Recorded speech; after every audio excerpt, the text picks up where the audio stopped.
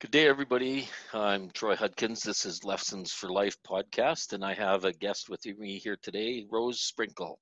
Rose, thanks for joining me. Sure. Happy to be here. That's awesome. You've been busy the last little while. Yes. Yes, I'm with usually busy. Yes. with all your things, and you just recently got married, so that keeps hmm things busy as well. So let me start. My first question: Who is Rose Sprinkle?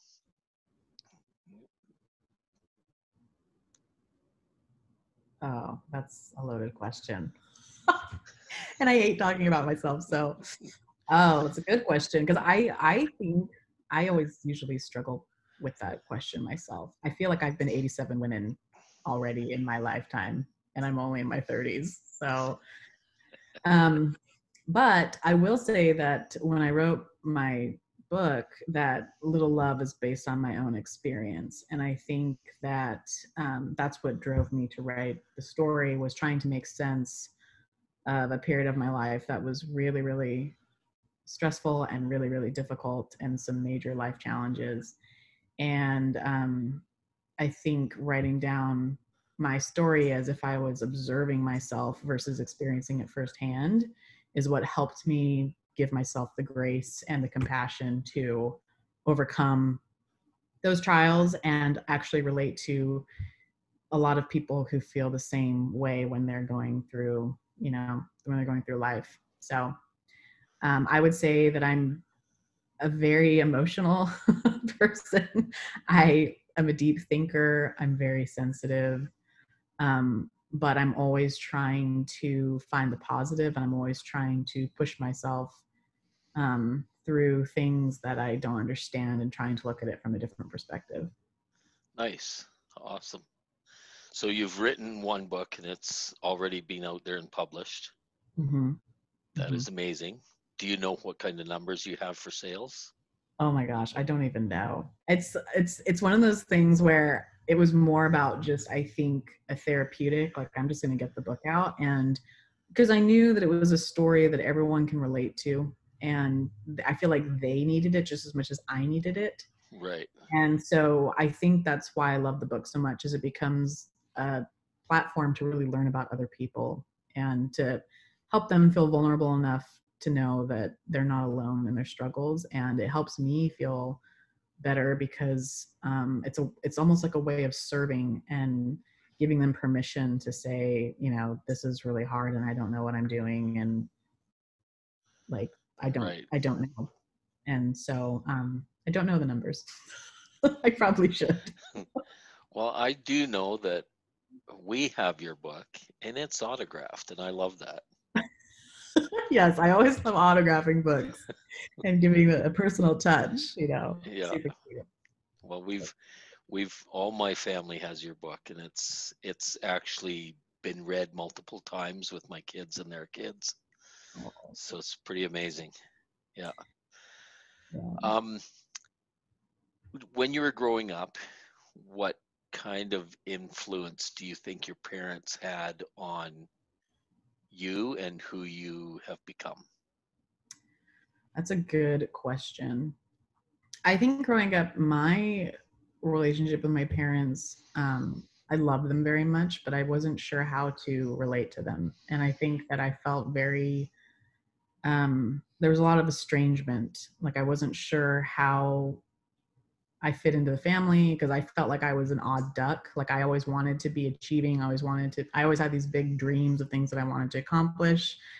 And my parents are very realistic and grounded people.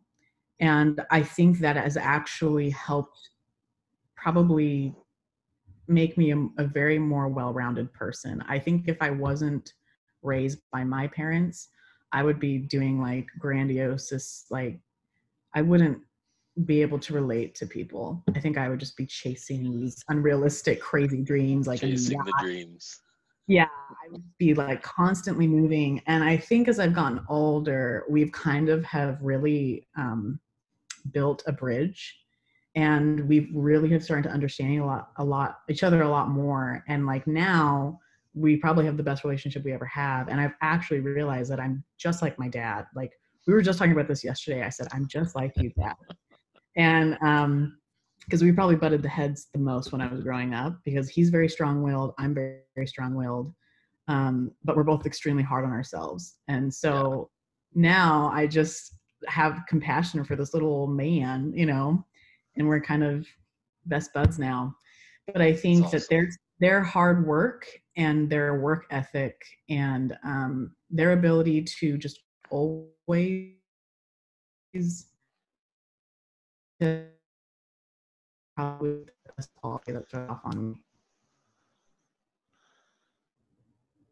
I think your internet cut out for a minute. Oh, Their hard work and will. yeah, their hard work and their ability to always kind of see the light at the end of the tunnel. They've Okay, they've always been very diligent people that I knew that I could depend on, right. and they're Nice. proving that even in their 70s. So I need Nice. Your something. parents aren't that old, I know is it 70s? right? It's crazy. It's been a long time.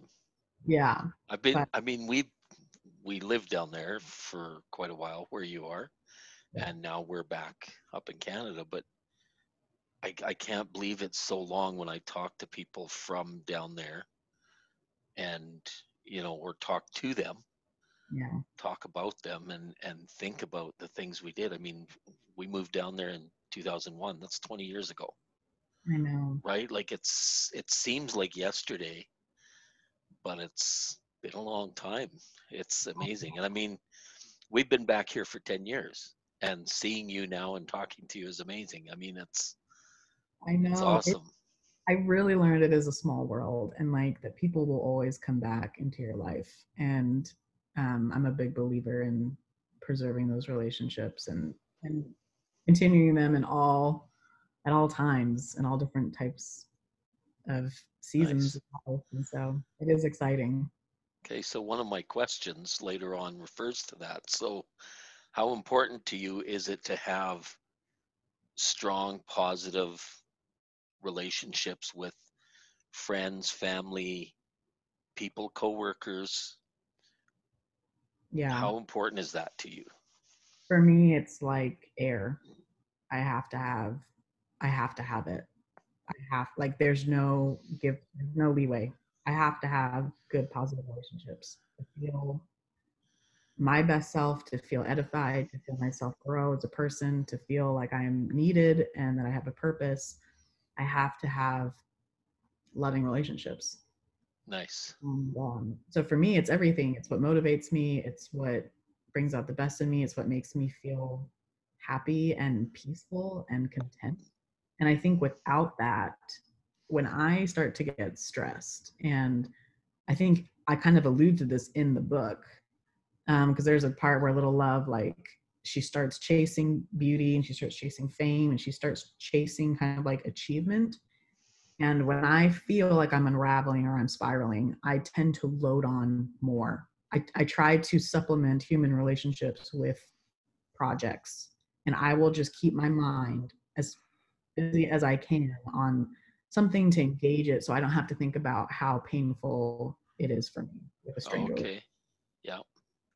And so people are always like, Rose, you're doing so much. And I go, yeah, and sometimes it's not.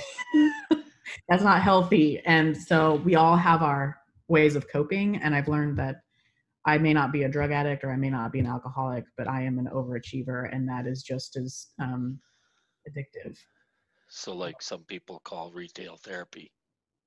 Yeah, They go exactly. shopping, they buy stuff, keeps their mind off of what's going on. Yeah. And so for me, I have to continually force myself to slow down.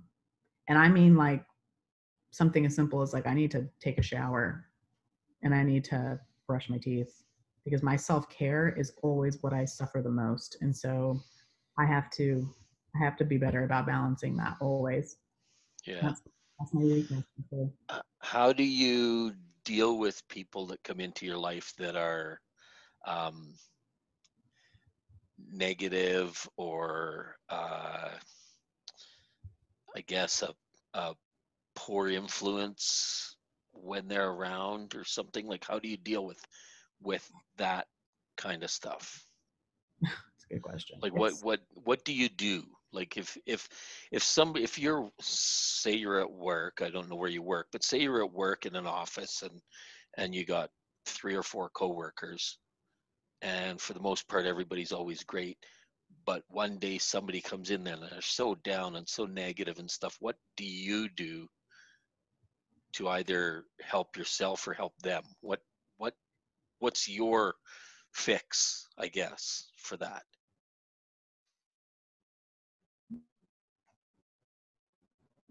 Really good question. That's something that I'm still figuring out. And I've learned how to work with myself when I get in those moods, but working with someone else is completely different because we naturally think that they think like we do and that they're going to problem solve like we do. And like I'm just learning that that's just not the case. They're not me. I don't know what they're going through. Everybody's not like Rose. Everybody's not like me, which what? Right? Yeah, pardon? There's not rainbow, you know. And I think my natural inclination is to go into fix it mode always, because that's Right. what I do. I'm a doer. I look at a problem. I say, okay, what's going to be helpful? What should I do? I break it down into 500 steps in my mind and I put it all down. And that's how I achieve everything that I achieve. I've become a master productivist person. But when you're Nice. dealing with someone who hasn't mastered that or hasn't figured out how to push through their own stuff, I've learned that I can't force them. They have to do it themselves. And the only thing I can do is just be supportive and encourage them. And that's it. And for me, that feels very scary because I want to be able to take control and just go with the pace that I'm used to, which is like a rocket pace, right? Yep. And in my mind, it's not that fast because I'm like, well, I'm still a very laid back person. I mean, anyone can come and chat with me and I'll make the time and I'm happy to do that. But I am so used to how I live my life that realizing that other people can't go at my pace and they need space is something that I have to honor their boundaries. And I think I just need to set Right. boundaries with me. Like, I can do this for you, but I can't do this. And so I think maybe honoring what they need and expressing what I need is what I have to do. And sometimes I don't do either or both very well. I'm not a very patient person. And that's one of my biggest weaknesses for sure. Well, you've always been patient when I've known you. You would, Along, right? right? You're asking me like if you're getting along with someone, there's no need to be patient because you're just jiving and it's like, woo, it feels great. When you're with someone that you're like, holy Yeah. crap, I can't even get behind this, and you're just feeling like all you want to do is punch them in the face. You're not patient, you're not going to feel, Right. you're going to be kind of grunting and white knuckling it for a little bit. Yeah. Yeah. So let's go back to your family for a bit. You have siblings. Mm-hmm. What kind of influence did they have on you, or did you have on them? What do you think about that dynamic, I guess? Oh man, these are Troy. You're making me dig deep. These are really good questions. Well, Like, this is supposed to make you think. yeah, this is family relational stuff. This is big. This is big deal kind of stuff. It's interesting. So I'm the second youngest of 5 kids, and we were spaced pretty far apart. Like I think 5 years in between my youngest sister and then my older brother above me. And so half my life, I was kind of like a younger child raised by the older kids. And then the second half of my life, I was like the older child. So I've had a bit of both. And I think when I was younger, because of the age differences, it was very much like, what the heck? Like, we're kind of living separate lives, and all of my siblings have very different personalities. So Okay. dynamic with my siblings is we're all very blunt. Like, we don't sugarcoat anything. We call each other out on stuff. We tease a lot, but we have a really fun time doing it. And as we've become adults, like we've actually have probably gotten closer. There's still some tensions, because I think when you're dealing with different personalities and different ways of how they view your family growing up, we have different opinions about things. But I think ultimately we still really care about each other. And for my role in the family, I would say that I'm always a very outgoing, love to be around my family, love to spend time with them, kind of person. And we definitely have some like negative Nancy's in my family, or Debbie Downers is what we call them. I was a little, they have grown quite a bit and end up helping me out, you know, now in my life. So everything comes full circle is what I'm learning. Nice. And you do you think you were a good influence on your younger sibling? I think so. I mean, I think that I've always tried my best. And I think that when I have been wrong and when I have kind of lost my way, she has been very quick and loving to correct me.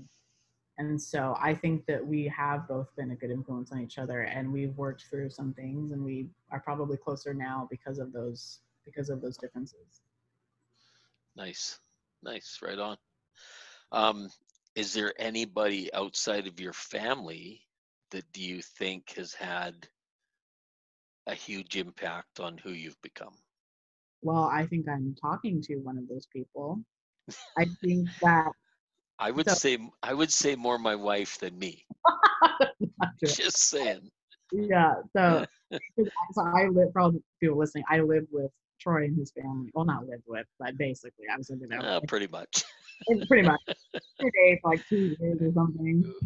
When And we'd come home and hear the TV on and know somebody was home, and we'd go down and there's no kids, and we'd say like, Rose, where's the kids? He said, oh, I don't know, nobody's home. We're like, oh, okay. I've just acclimated myself as part of your family. Yep. You were part of the family for sure. Anyways, carry on. Sorry about that.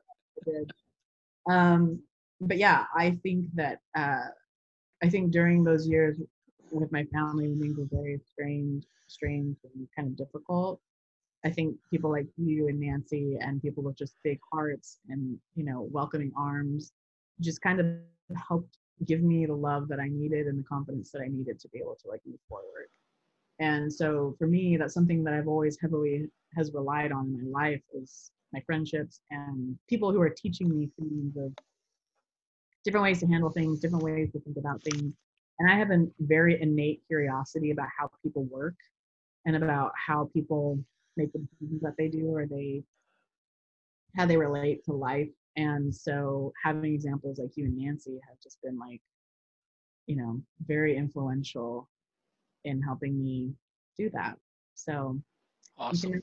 you can never express or really let people know how much they mean to you. You know, like even if you've said it a million times, there's just no way to really show all the gratitude you have. And I've never forgotten those years. Never forgotten you too. You've always been in my thoughts. And I think that's how I feel about people who have influenced me. There's always going to be a loyalty and a kinship there for me. Nice.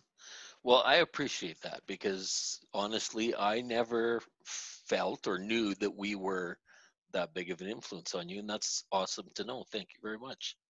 And I'll tell Nancy too, because that is awesome. That is very awesome.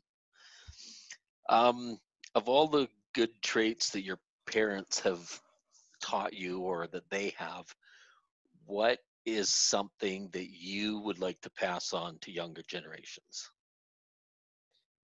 That's a really good question. I think for me, the biggest thing that I always try to define my actions and my thoughts is how I treat people. Like I don't Nice. ever want someone to come into my home and feel like they're not welcome there. Nice. And I I think we've kind of gotten into this culture where people are so self-obsessed. And not like I don't struggle with this because I've talked about this. I struggle with this with my achievements, right? That's a self-obsessive thing where I'm just thinking about myself constantly about what I want to do, what I want to do. And I just think that I wish that people would develop a sense of gratitude and wonder about the world outside themselves and how they're affecting that world versus what the world can do for them. And Right. so if anything with my kids, like there will not be talking back. Okay, this is my dream world. I'm not a parent yet, so here we go. This is my, you'd be like, hey, Good luck. good luck. Yeah. But I think just whatever differences I have with my children,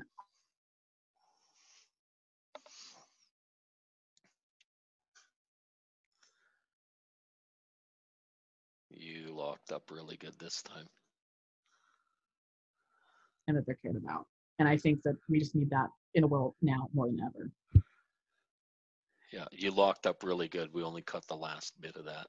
Oh, But sorry, that might be a good thing for your kids in the future.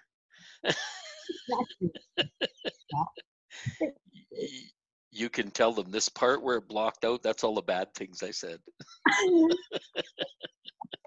This is what I said. No. Hilarious. um, how important is education in your life?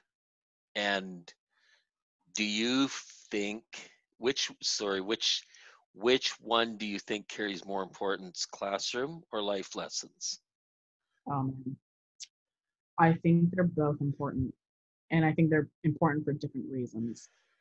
I personally am of the believer that you can learn anything, and you don't need to go to formal training to do it. For most things, right? But you know, I think that the value of classroom training is that you're forced to learn in a different way, and you're forced to kind of collaborate with other people, and you're forced to deal with things that you don't want to deal with, and that's kind of what life is. Like, Right. I do not excel in a classroom setting. My excel is I want to learn something on my own time. I want to take an online course. I want to be out in nature. And I think there's different ways of learning for that very reason. But I am grateful that I still had classroom training because it forced me to develop social skills. It forced me to learn all the soft skills and all these other things that I probably take for granted. So, but I definitely think that I err on the side of I get frustrated when people say something like, "Well, I didn't go to school for that. I didn't get a degree in that. Or I didn't." Well, shoot, I didn't get an English degree. I didn't. You know, it's just I get sad when people come up with justifications for copping out of doing something, and I can just see it so plainly. Like, don't let that self-limiting belief stop you. Just do it because it really is. Excuses. Yeah. It's excuses and it's understandable, but it's really just a matter of like pushing through. Like, I think success and achievement isn't based on talent. I think it's just based on like practice and work ethic and Drive and desire. drive and desire and pushing through the parts where you want to give up because it's really easy to get discouraged, and I get discouraged. You know, it's easy to see like something on the shelf and be like, oh my gosh, that's amazing. But if you think about it, I don't get to see a lot of that interaction. I don't get to see like the effect that the book has when it's being read at night to a child all the time. Right. You know, I don't get to see that. I know that it's happening, but unless I'm hearing that feedback, I don't know. And so Right. it can be a very lonely road when you're trying to push for your goals because you don't always see the impact that it's having. Just like you said with you and Nancy, you're like, I had no idea. Yeah. Well, I Yeah. have. So it's for me, it's just a mathematical, you know, I got to throw so many free throws every day if I want to get good at something. And Right. if I'm doing the work, then of course I'm not going to get what I want. So there's no other, that's the truth. I can't argue truth. I can't argue logic. Right. Like, You bottom line. can't dream it and sit back and put your feet up and turn the remote control. Yeah. And I think that's maybe where I struggle the most is because I try really hard. And if I still can't achieve something when I've tried really hard, that's when I take it back because I'm like, I put in the work, I put in the sacrifice, and if that's not paying off, then I have a really hard time offering myself that grace. Like, it's okay. You don't have Right. to. You don't Let's have to. try something different. Let's try something different. And Yeah. so you just constantly have to be problem solving, and you have to be okay with problem solving, and you have to be okay with looking at your reality and saying you have problems. Right. Yeah, that's Nice. it. Nice. So with all your learnings in life so far, how do you know when you know? Whew, Troy, making me cry. That's a good question. Um, how do you know when you know? I think that it's always healthy to have some kind of level of introspection, to question your own reasoning and your own logic. And for me,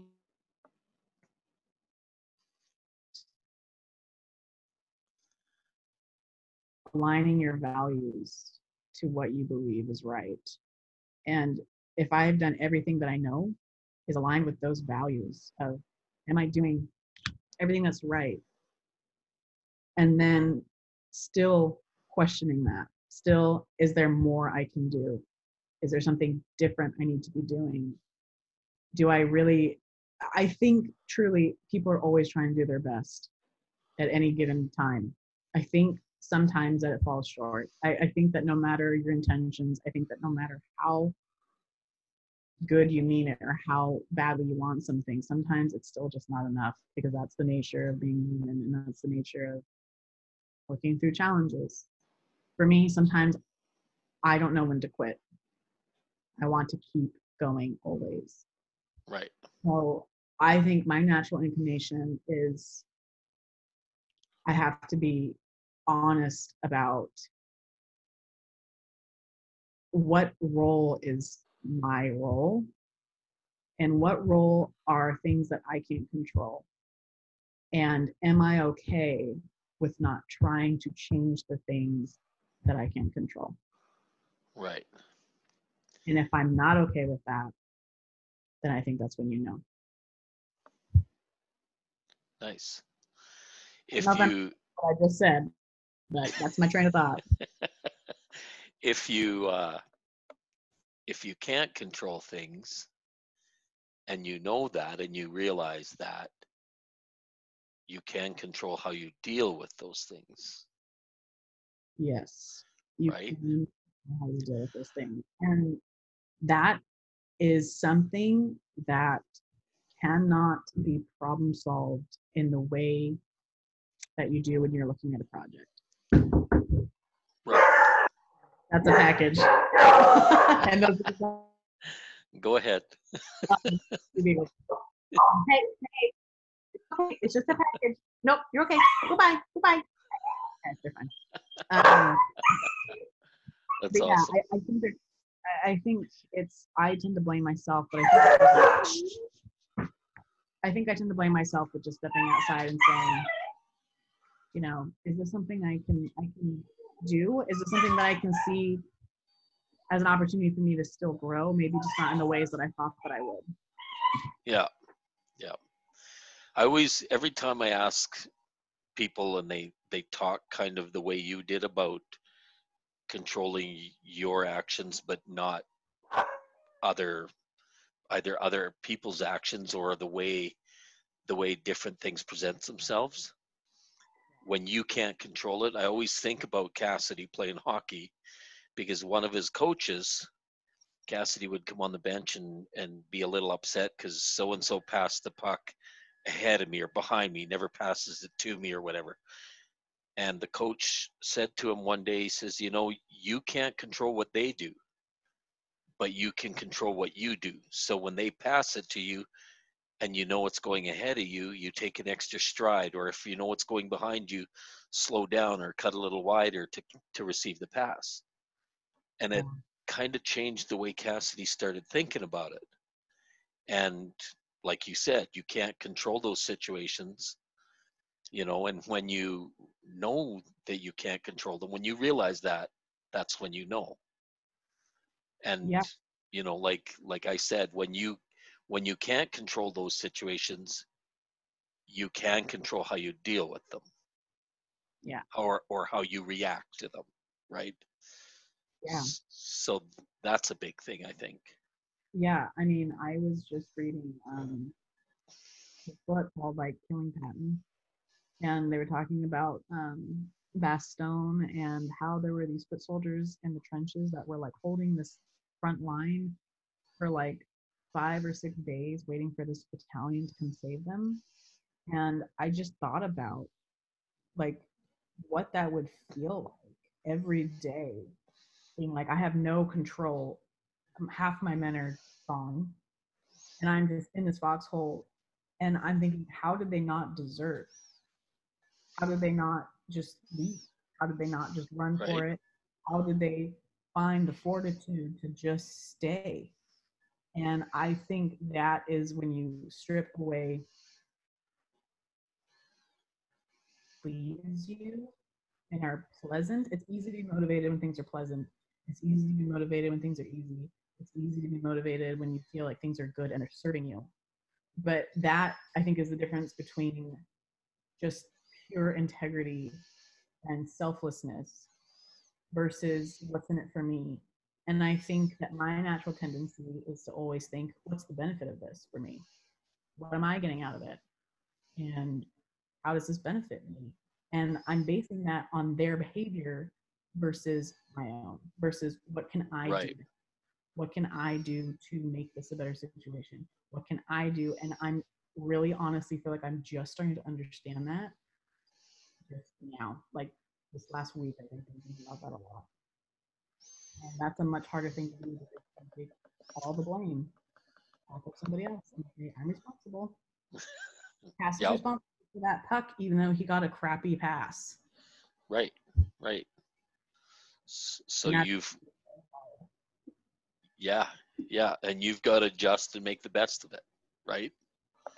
yeah, and then make the best of it. And I think still not sacrifice what you want at the same time.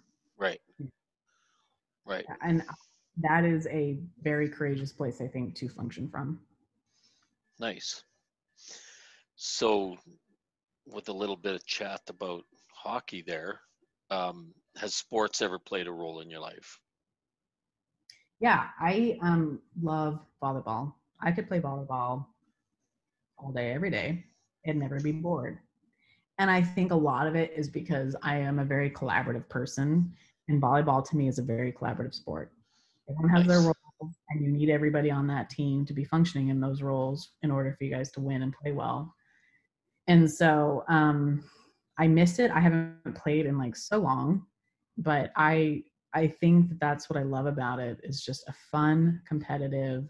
We want to do our best. Let's work together to make it happen and see what we come up with. Because I've learned that it is so much better when you have other people on your team than Nice. when. So, tell me, collaborative. Tell me what being on a team or in a team environment has taught you.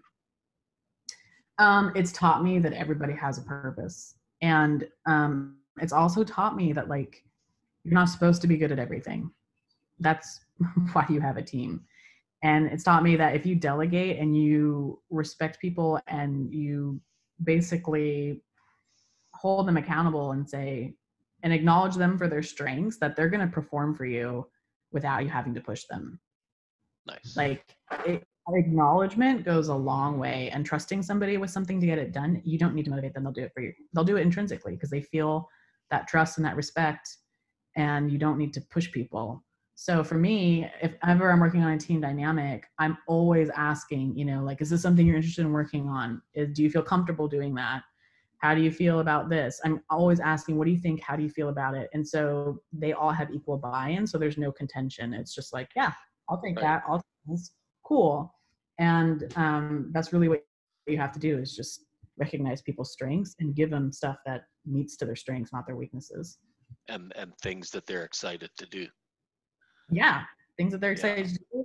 And that way, when the work comes up that is really crappy that nobody wants to do, like you have a good rapport. So like you're willing to chip in even if you're not excited about it. You're like, all right, but I'm helping out my buddy. So like, let's do it, kind of a thing.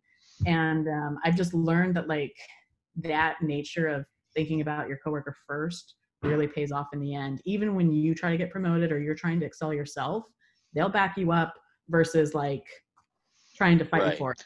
They'll be Right. like, oh, like I'm okay with that. So Right. that's kind of what I've learned. Nice.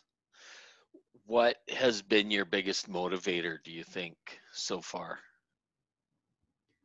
Me. You're your biggest critic too, right? I am my biggest critic, and I also just continually try to just talk to myself and push myself. But for me, it really is the people around me. It's my friends, it's people I admire, it's lessons from history in the past. It's just constantly wanting to be a good person, and relationship with God. And I think understanding how He wants to use me, and understanding, um, I'm waiting because this says my internet connection is stable. Understanding how He wants me to grow as a person, and kind of accepting His vision versus my own sometimes, and that gives me the strength and the motivation to keep going. Nice. Nice. What would be your biggest fear, do you think?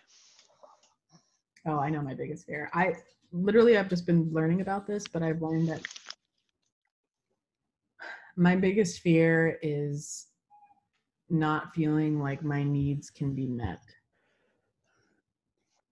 That's my biggest fear. Okay. My biggest fear is being too much or wanting too much, and that being a bad thing. My fear is that I'm lonely because I want so many things that other people don't necessarily care about. Right. And it can be very alienating. Right. And so I've kind of learned to be my own advocate, which I think is why I'm such an advocate for other people, is because I want to be that cheerleader for them. Like, you can do it. But I think my fear is that I have to do it at the expense of, like, because no one else will. Right. And fear of mine. Right. What inspired you to choose the career that you are in? um, I changed my major a lot in college, and I was kind of always like generally good at a lot of things, but I couldn't figure out how to apply that day to day. I like having structure just as much as I like having spontaneity, and I have to have both. And I took a digital media class because my friend thought, Rose, I think you'll really like it. And it was the first time where I felt like I could take all of my skill sets and actually apply it day to day and come up with something tangible.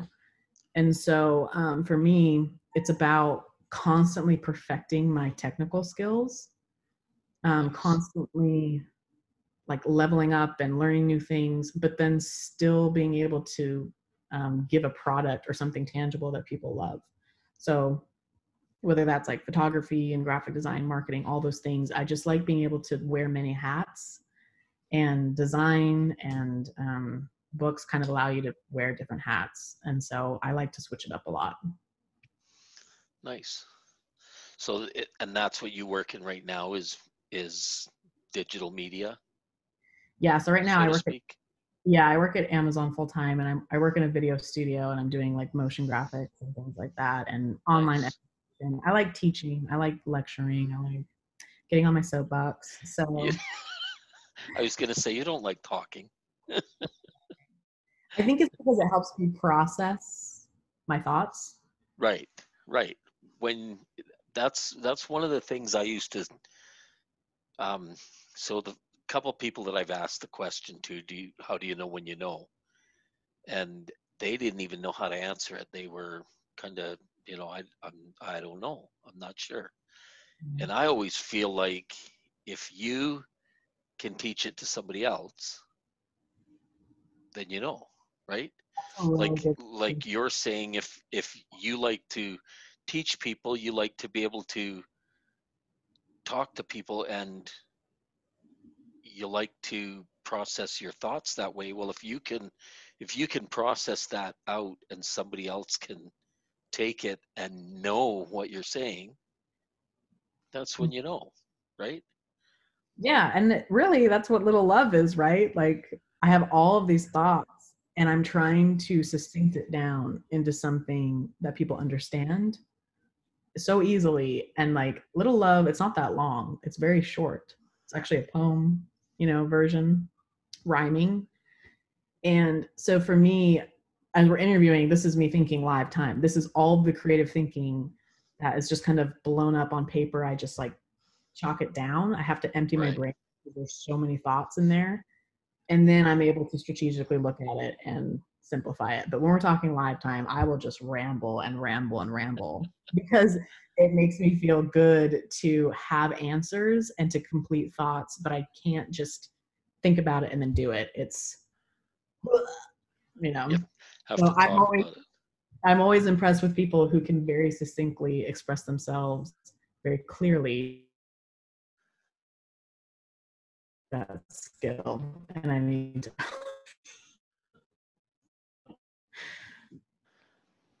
Nice. You locked up there just for a second, so I didn't catch everything, but I think we got the gist of it. Yeah. Um, so let's go back to Little Love for a while. So Little Love is the name of your book, right? Mhm. So tell me, let's start with your book. How did you come up with the idea, and how did you find somebody to illustrate it for you, and what um, you kind of explained it earlier about the story, but tell me about Little Love and what it is all the way to the end, kind of. Yes. So I actually had the name different at the very beginning. I had it Little Faith. And I realized as I was writing the story that that was completely wrong. Um, and I think, again, because this is written from my perspective, it's about this girl. She has a hole in her heart, a physical, literal hole in her heart. And she's trying to figure out how to fill it and how to make herself happy. And I don't think just happy, but I think find fulfillment. I think that's Okay. different. She's trying to be content. And I think that's what I always struggle with the most. And so she goes on this journey. She meets these different characters. She meets Fame first. And she kind of gets really successful and has lots of fans, but then she realizes that that's still not filling herself. Then she meets Beauty, and same kind of thing. She tries like changing her hair, putting on makeup, and she realizes that that's not really fixing this hole that she has. And so in the end of the book, she meets a version of herself that's complete and is whole. And she realizes that in order to fill herself, she needs to give. She needs to serve people. She needs to think less about herself and more about others. And she needs to be, seeking wisdom and seeking truth and seeking principles and not seeking things of the world that don't give us lasting happiness. So this is my ultimate struggle. And I think I changed the name from Little Faith, Little Love because I realized that this isn't a faith issue. This isn't, it's like that, if anything, can tell you how hard I am on myself. Like, oh, she doesn't have enough faith. She doesn't believe enough. And I'm realizing that's not the issue. She's not loving herself. She's not Right. really taking herself not for granted, because she can do all those things, but that doesn't really matter. Right. Right. Doesn't matter. So that's what the book is about. And there's two on the way, Little Brave and Little Envy. And I'm very excited about those two as well. Nice. Do I get autographed copies again? Yes. I, I wanted them to be done by Christmas, but it's looking more like spring, like April. Yeah. And they'll probably be released at the same time. Oh, okay. Little Awesome. Brave is about a knight, and I resonate with this story a lot too. Little Brave is a knight who figures out what real courage is, and Little Envy is a mermaid who realizes that you don't need to chase other people's dreams. Right. Yeah. Awesome. That's awesome. When did you first know that you were going to write a children's book? So, in high school, Okay. I always have. I kind of believe that when you put a thought or a motivation in your heart out into the world, that eventually it will happen. And so I knew that I had a desire from high school to write a children's book, but it didn't happen until, whenever I wrote the book like 2 years ago. I had a dream, and I woke up from that dream, and I just had these thoughts just come into my mind. It was just like I wrote the story probably in 10 minutes, 15 minutes. It just, Nice. and I keep a pen and paper usually by my bedside so that when I feel inspired, I can write down these thoughts. Right. So I, it just flew out of me. And I think it was just a story that was being built over the last couple of years subconsciously, and a lesson that I was learning, and probably one that I always need to constantly be relearning. Um, but it was just easy to tell because it was my own story. So Nice. yeah. That's awesome. And you only physically wrote it 2 years ago, a couple of years ago. So up until this point, was it always in the back of your mind? Was it always something you kept thinking about? Do you have it on a dream board? Like, what inspired you to all of a sudden write it 2 years ago? I think it was just time. I think that writing for me, I'm learning, is becoming a very cathartic experience to kind of see all my thoughts on paper and to challenge them or to see my way of thinking. It wasn't like I just was like, I'm gonna write a children's book and like I'm just gonna write a children's book and like pick a topic. It didn't happen Right, that way. And there's nothing right, wrong with that. There's tons of people. I mean, yeah, of course, that's awesome. Pick a topic and go write a book.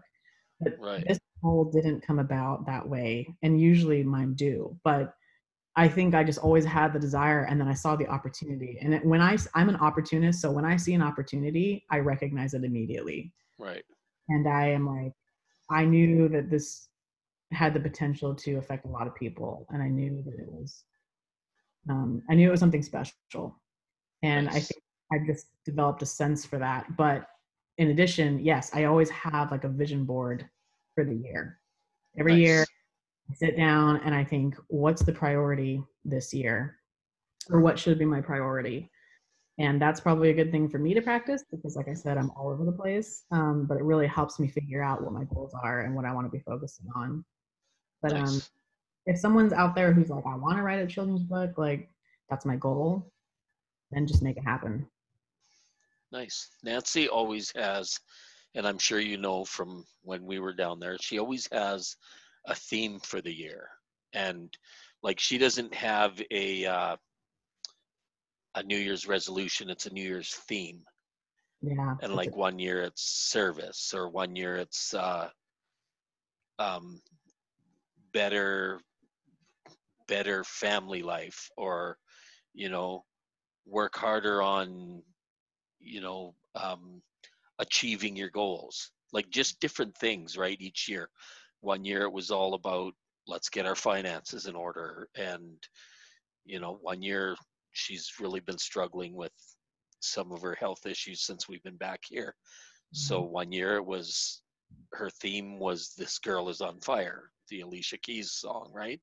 that's awesome. And that was her motivation for the year. So she always has um, uh, a theme, Yeah. so kind of like, it's just, it's neat, the vision board, the themes, that kind of thing. So that's Yeah. awesome.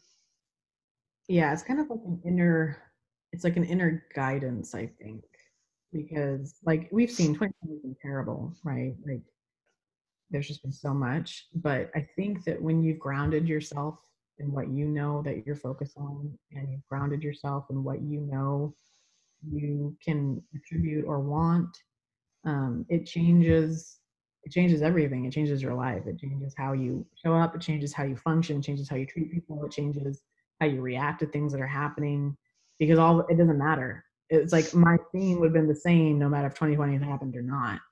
Right. And so because I'm focused, I'm not distracted by all of the chaos. It's just it doesn't matter. But I mean, Right. like it comes to a point where it really doesn't matter. And sometimes I think that can be more helpful than a lot of other tactics that people use. But Right. If you could do or be anything at all without any possibility of failure, what would it be?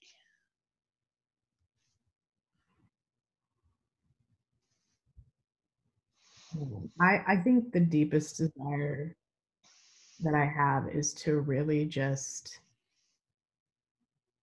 um I don't know how to put it in a word. It's just what I picture in my mind is just really empathizing with people. Okay. I, I mean, like I think it's just a matter of being able to connect, not necessarily just through joy, but also through pain.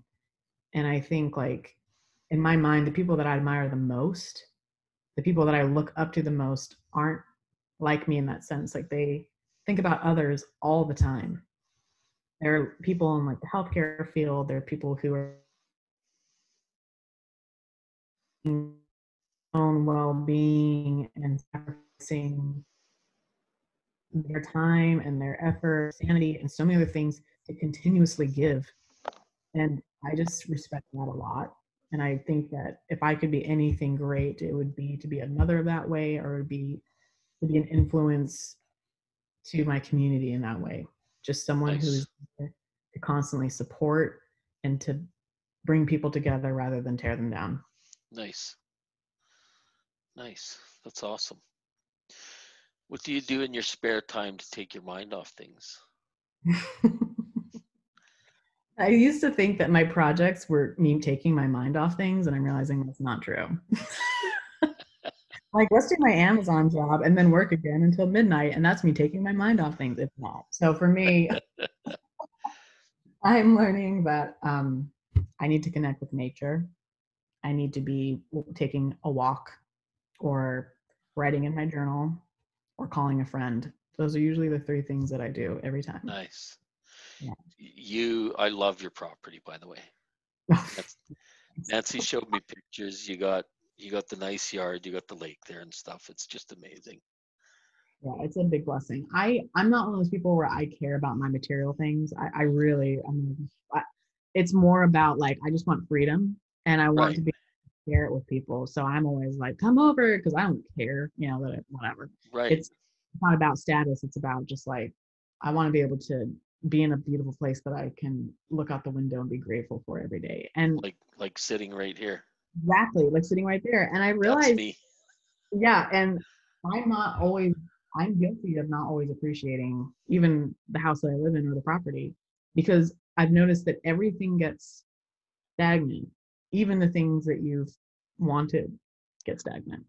Yeah, And so yeah. we took a vacation just recently up to Leavenworth, and I was like, oh my gosh, I felt like a breath of fresh air, even though I live in this beautiful property. And I thought, what the heck? Why is that? And it's Yeah. because it's easy That's to take things for granted. yeah, yeah. Yeah. That's Nancy and we talk a lot about the Silverhill waterfront because that was our favorite place to go. Just to go and sit, you know, sit Yeah. on that bench, that one right there, and just look out over the water, sit there for an hour or whatever and then go home, but just like I said, I love your property, not necessarily that it's anything fancy or anything like that. Just the fact that it's a nice little property in the woods on the lake. I mean, that to me is amazing. To be Yeah. able to go out on the deck and sit there with your feet up and just look at the water and listen to the wind blow through the trees like that, to me is totally relaxing. You Yeah. know, ever since we've lived down in Bremerton, we've come home or home to Canada. Nancy has a wave machine we put on at night, and it's the ocean waves, just the Yeah. sound of the ocean, and it's just so amazing. Yeah. So It it's nature. yeah, it really is about just the simple, small things. It like that's it. It's if you want happiness, it's about content in the tiniest moments. Like you said, like a breeze Yep, or feeling the sunshine on me or going down and looking, at the ducks. It's not these like grandiose moments. It's the quiet moments that I absolutely love the most. yep. Sound of a crackling fire. I mean, it's just, and yeah, I love that you're putting on a CD. Like, you don't have to be in this environment to still invite that in. Yep. Oh, we love that. That's one of our favorite things. Yeah. Turn on the ocean waves. It's just amazing. It is It's so amazing. relaxing. I think it's because it helps gives perspective. I think it because it helps pull you out of the daily grind. Yep. It's like nature continues to live on and it continues to exist, and it's a blessing, and it's something that really is meant for us to enjoy. It's our place of peace, I think we could say, Yeah. you I know. mean, we lived out in it for thousands of years before we started building houses like the ones that we do now. You know what I mean? So Right. I think our nature and our souls naturally are drawn to it. Yep. Yep. Do you do any sort of meditation or yoga or anything like that to quiet your mind and help your uh, inner healing, your self healing, I guess you would say? That's a good question. I have gotten in the better habit of doing like um not hot yoga because that's really intense and I admire people who do that, but I'll do like warm yoga where it's just deep stretching. And I very few times feel like my mind will slow down. And Nice. I realize that it's directly connected to my physical experience. So I think that's maybe why I enjoy people so much, is because when I truly enjoy someone's company, I immediately relax. And I get that Nice. same sensation doing yoga, meditating. Um, and for me, unfortunately, tanning. It is, I don't want skin cancer, but I have realized that there is something about being in a tanning bed that just relaxes me in a way that I have not experienced anywhere else. Right. I think it's just that warm sensation and being able to just be cocooned. So I love it. Close out the outside world. Yeah, close out the outside Right. world, close out my mind, Yep. put it on rest for a little bit. But Yep. everyone has your strength can also be kind of like your thorn in your side, right? Like Yep. I love being curious, and it also exhausts the crap out of me. So Right. yeah, Yep. fire. It's fire. Sometimes you just have to step back and take a rest. Right on. Is there anything in your life that you wish you could go back and change?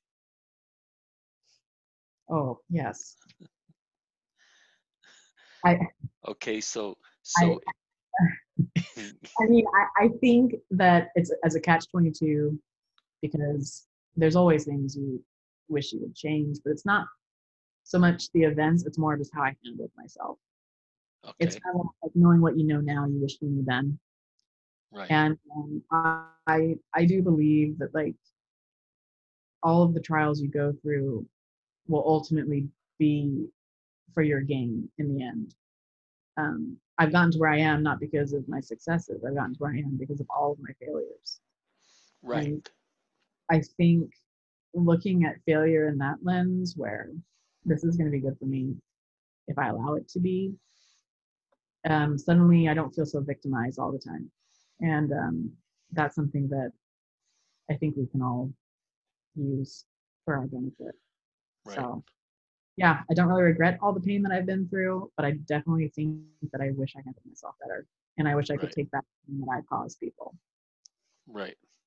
So so then looking at it, if you could go back and change things, would you? I don't think I don't think that's the point of it. Okay, Yeah, good call. Good answer. Because those experiences have made you who you are today, yeah, exactly. right? And And if you change something, are you who you are today or are you somebody totally different? um, and I have had opportunities where people have said, "Rose, this was really hurtful to me," or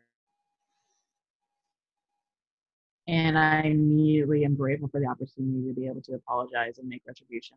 And I think that that's really important. It's important, Nice. it's important to forgive, important to be forgiven. Nice. And you're a very kind person. I know that. Oh, And you're you are very blunt, just like you said with your family and siblings. And I feel like I'm the same way.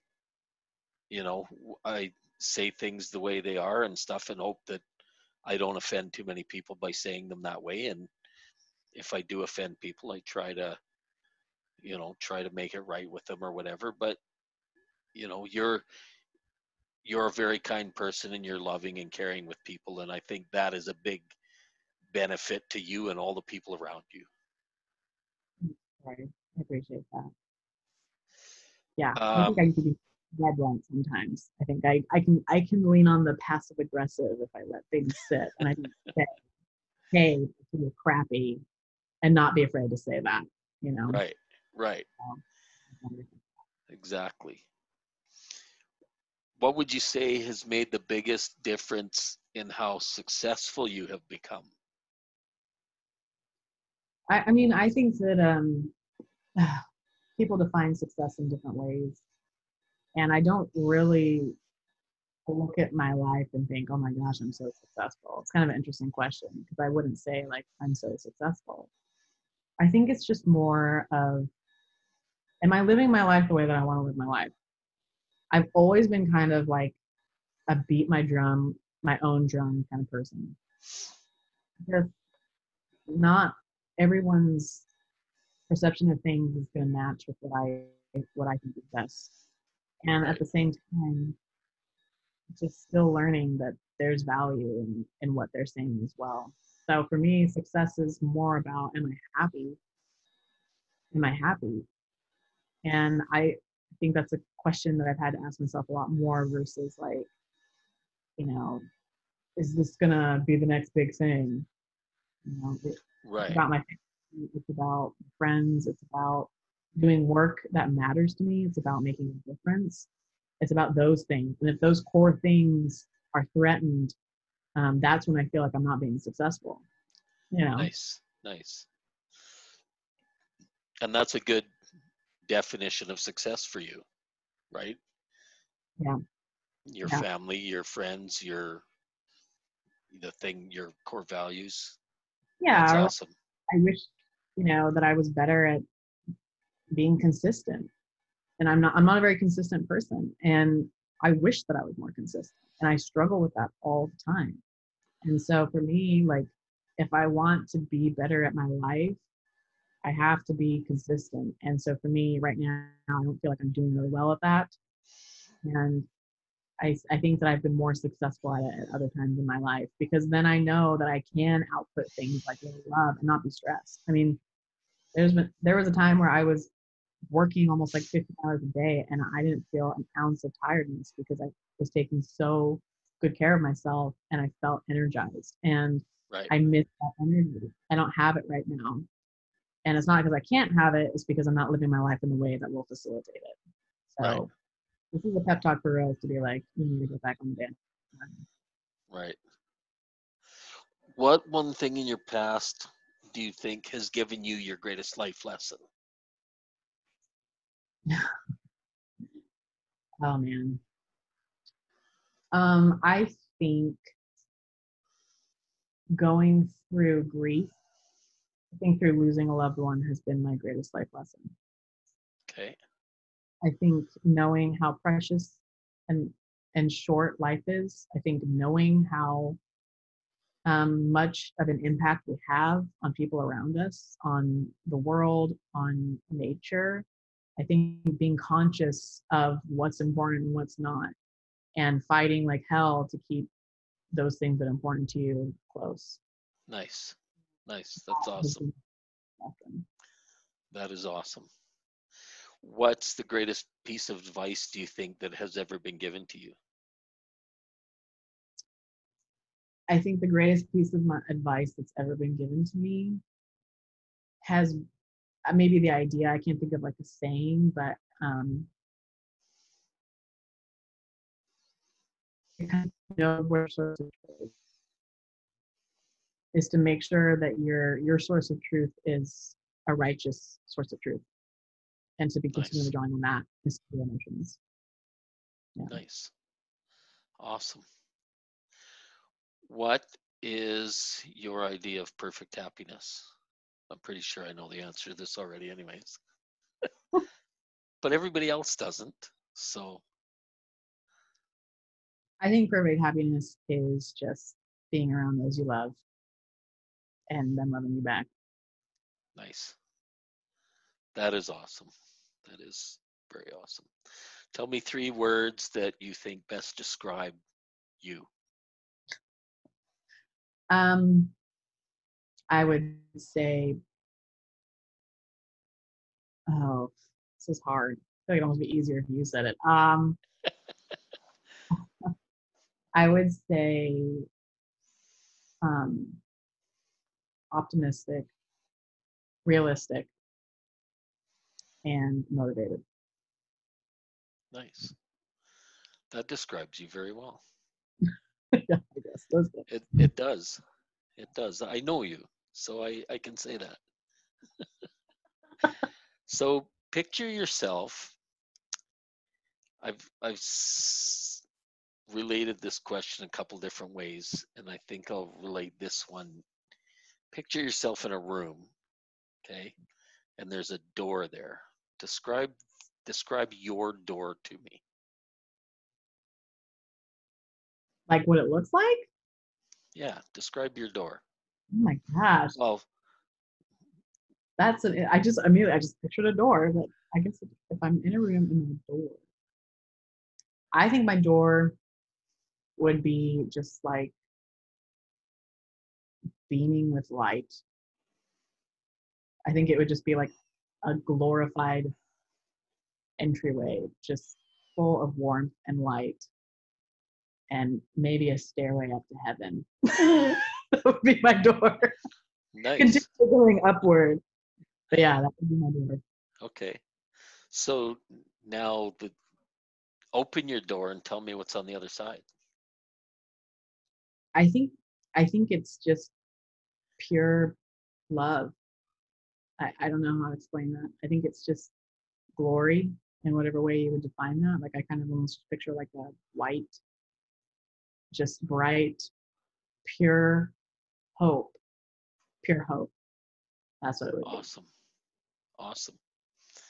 Maybe that's your next book, Little Hope.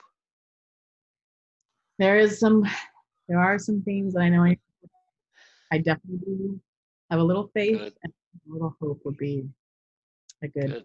more additions. So I think that's amazing. mm, it's Your cute. your your little book library. Yeah. That's I do awesome. I know. I think for me, one of the biggest motivations of writing it was just the the picture of being able to read these to my kids.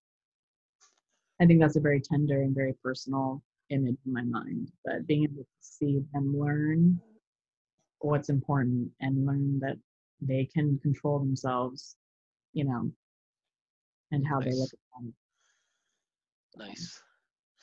Nancy, a couple years ago, Nancy made books for all our grandkids with their names. You send it away, and they make a story out of your name. It's called the girl who lost her name or the boy who lost his name. And Mm. throughout the book, the story, they go and they find certain animals or whatever that give them a letter to their name, and it spells their name by the end. And probably the last week or so, Mackenzie's daughter has been asking for that one for her bedtime story. Oh, So that's it's kind of cool because she told us last night when we were visiting with her that she says, "Guess what story I'm reading, Maha?" So she's reading that one every night. It's pretty amazing. yeah. I So think they're precious because they don't have any ulterior motives. They no, just want to be loved. That's it. it's And real. It's real all the way. yeah, exactly. And I think Yeah. that's so. I think it's so cool when you do have kids and you'll be able to read them your stories. I think that will be amazing. That'll be a great experience. If you had a magic wand Yeah. and you could do one thing for you, what would it be? Oh, I think it would be to never have to work ever again. Rose, you know you would never stop being busy. You may stop working, but you'll never stop being busy. I think it's I always feel like I never have enough time because there's so much that I want to do. Right. For me, it's like I just wish I had like an infinite amount of time and energy to do all the things that I wanted to do without the distraction of like a realistic income. Because Right. my like I watched my dad work like two jobs his whole life, and I'm always trying to outsmart. How can I just get money without having to do a lot? Right. So I can have the time to work on these way more important things that really make a difference versus is just like money coming in, you know? Exactly. So for me, that's a challenge because like, I got married way later. I'm 33, 34, and I've always had to provide for myself. And so my natural instinct is to always be thinking about how do I bring an income? How do I bring an income? Yeah. And I wish that part of my brain would just shut off. So that would be my answer. Nice. If you could write a letter to your younger self, what age would it be and what kind of advice would you give? Oh, that's a good one. I think I would probably write maybe my like maybe like my 16, 15-year-old self, like about that time where you're kind of getting out of preteen, adolescence, and you're trying to figure out what you're going to do with your life. And I think I just would have told her that like she's going to do amazing things, and just to be patient and just to be patient with yourself. Nice. Yeah. Awesome. If you could have lunch and a chat with anyone dead or alive, who would it be? Oh man, all my best friends. That's it. I can read books about dead people. I'll talk to them when I die, but you know, it would just be my best friends always. Nice. If you could live anywhere in the world, where would it be? Oh, I do have some kind of like draw to Scandinavian countries. Like I love the idea of Switzerland or like Norway or something. It's something Nice. about their values that I really just jive with. So that might be an interesting place. But my other answer would be someplace hot because that is going to be freezing. And maybe like Arizona would be nice, just heat. Nice. That's Yeah. crazy. Yeah. What is your go-to music for making yourself feel good? Uh, chill. So like I really like Sarah Bareilles, Mumford and Sons, anything that's very like just relaxing. Jazz music, lots of classical music. Basically anything that's gonna make me feel good and happy. So that kind of Nice. stuff. Okay, so that being said, if you were stranded on a desert island and the device you had could only play one song over and over and over and over and it would never stop, what song would it be? Three Little Birds from Bob Marley. That Like, was wow, easy for you. every little thing is gonna be all right. That's what I would listen to over and over again. Nice. Nice. That is awesome. Okay, so final question. If Rose Sprinkle has learned everything in her life that she's ever wanted to learn and she's done everything and accomplished everything she's ever wanted to, and when you pass on from this life, you take everything with you. Nobody knows who Rose Sprinkle is when you go, but you can leave behind 3 lessons for life. What would they be? It would be don't worry about the things that don't matter. It Nice. would be um, you're not more important than anyone else, but you still are important. We lost you there totally. And oh, it would be that you're not more important than anyone else, but you are still important. Okay. You know, like give, but don't put yourself down. And I think the other thing would be that God is good. He's always good. That would be Awesome. the thing. Awesome. That's awesome. Great interview. I enjoyed talking with you, Rose.